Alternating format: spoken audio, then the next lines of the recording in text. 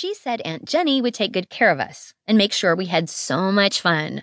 And when she came back to get us in August, we'd all go down to St. Louis and spend some of the money she was going to make. Even then, I knew enough about Aunt Jenny to highly doubt the fun part. It turns out I shouldn't have believed the part about our mom coming back in August either, because now it's January, a whole new year, and Caleb and I still live with Aunt Jenny in Hannibal. Our mom didn't even come back for Christmas. As soon as she got out to Colorado, she met this guy, Dan. And the only thing I know about him is that he has 2 houses, one in Denver and another one up in the mountains, so he doesn't have a long drive when he wants to go skiing. When my mom met him, she made it sound like we'd all hit the jackpot, but really it was just her. He might not even know Caleb and I exist. She sent money from Colorado, and sometimes presents, but what do we care about that? She knows her own sister, what she's like. 3 hours of church every Sunday, and serious consequences if you slip up even once and say, "Oh my God," instead of, "Oh my goodness," or something weird like, "Oh, by golly, by gosh." Caleb is only 11, and he just misses our mom.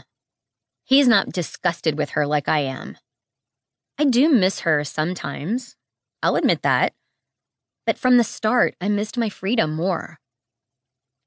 Everybody at church is always telling Aunt Jenny how wonderful she is for taking us in.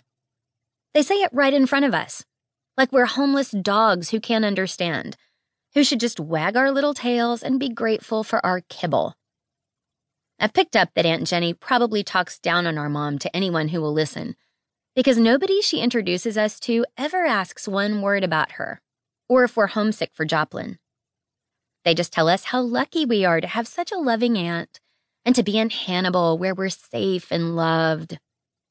If Aunt Jenny's standing there to hear, which she usually is, she lowers her eyes and smiles, like she's waiting for angel wings to pop out of the back of one of her cardigan sweater sets so she can fly on up to heaven with everyone watching. Cue the applause. Sometimes I feel ungrateful, thinking of Aunt Jenny like that. She does take care of us. She buys the groceries. She makes sure we have shoes that fit. She drives us to school and picks us up on time. I know she means well.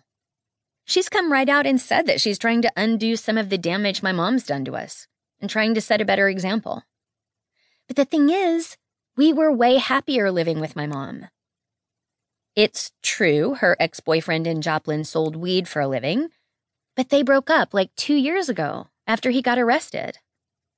Aunt Jenny still makes a big deal out of this, calling him only the drug dealer, and not his name, which was Tom, and ignoring that he was always pretty nice to us. I've got the address for the prison where he is, and Caleb and I sent him cards on his birthday and Christmas, trying to cheer him up.